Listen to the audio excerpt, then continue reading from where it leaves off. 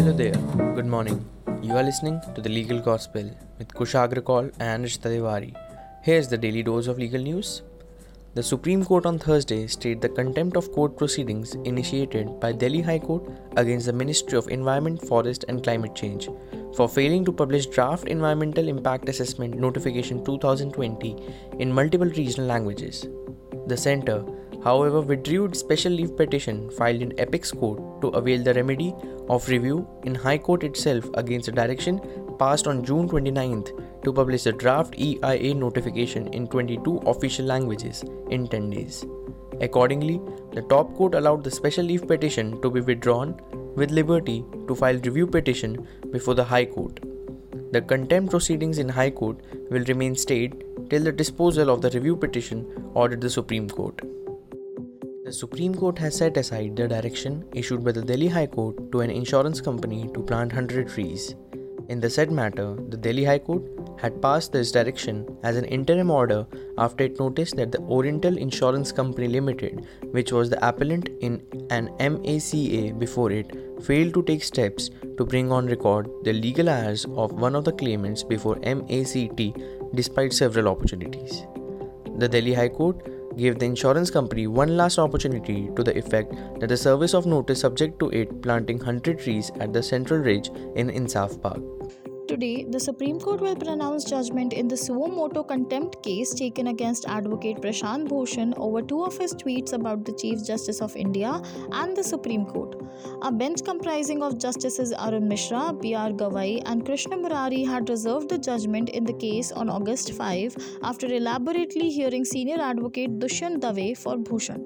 The Supreme Court on Thursday allowed the petitioners to withdraw a writ petition challenging the constitutionality of the offence of scandalizing the court under Section 2, Subpart C of the Contempt of Courts Act, 1971. The court allowed the petitioners to approach an appropriate forum sans liberty to move the top court again. A bench of Justices Arun Mishra, B.R. Gavai and Krishna Murari took up the matter for hearing. Senior Advocate Rajiv Dhawan appeared for the petitioners and pointed out that he would like to withdraw the plea. The Union Ministry of Home Affairs has informed the Supreme Court that it permitted the conduct of exams by universities and institutions in the notification dated July 6, 2020, after taking into consideration the academic interest of a large amount of students. It is submitted that the decision was taken pursuant to the requests made by Ministry of Human Resource Development and also the directions issued by the National Disaster Management Authority under Section 10, Subpart 2 of Disaster Management Act 2005. The University Grant Commission has filed its affidavit in the Supreme Court rebutting the opposing stand of the Maharashtra and Delhi government cancelling the final examinations. The autonomous body has contended that to cancel the final examinations and graduate students using the alternative assessment majors is in contravention of the UGC's guidelines and that it was required to hold such examinations in the interest of students. The National Testing Agency has filed a counter affidavit before the Supreme Court intimating that it is not possible to oversee examination centers for NEET 2020 because the examination is conducted in a paper book format.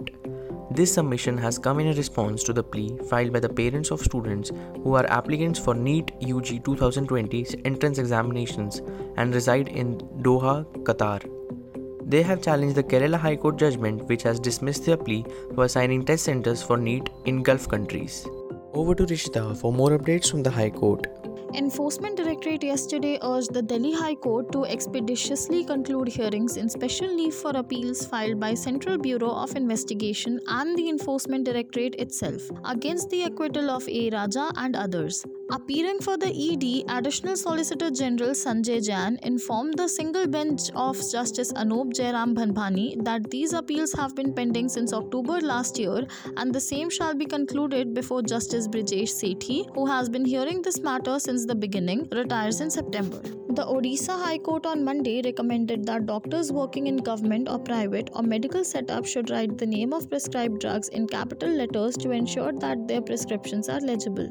The remarks were made by a bench of Justice S.K. Panigrahi while hearing of a bail application whereby the applicant sought interim relief to take care of his ailing wife. He had produced the medical records of his wife which the court found to be pathetically poor legibility, far beyond comprehension of any common man.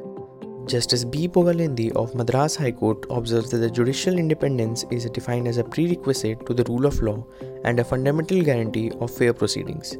This came as a response to the setting aside of the acquittal of management of certain granite firms in connection with the accusation for illegal quarrying of granite in Madurai worth crores of rupees, and remanding the matter for fresh trial.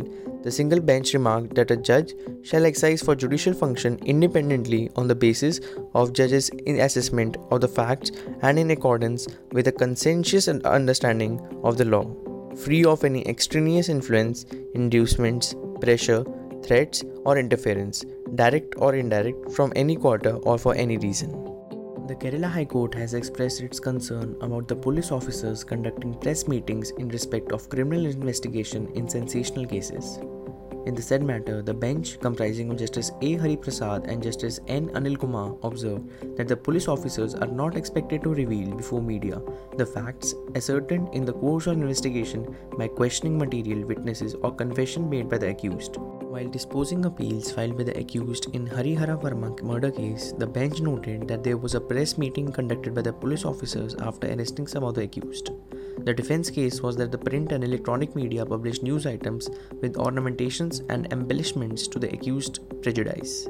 The COVID-19 related updates are as follows. The High Court of Karnataka on Thursday refused to postpone the COMET-K test scheduled to be conducted by Consortium of Medical, Engineering and Dental Colleges of Karnataka on August 19. The court dismissed a PIL filed by Advocate Abdullah Manan Khan, which voiced the apprehension that conduct of the test would expose students to the risk of COVID-19. While giving a go-ahead to COMET-K, the court directed that the authorities to take all precautions for the safe conduct of exam. Historical event of the day on 13th August is as follows. On 13 August 1997, in Vishakha versus State of Rajasthan, the Supreme Court lays down guidelines and norms for the effective enforcement of basic human right of gender equality and guarantee against sexual harassment at workplaces. On that note, we will be ending today's episode.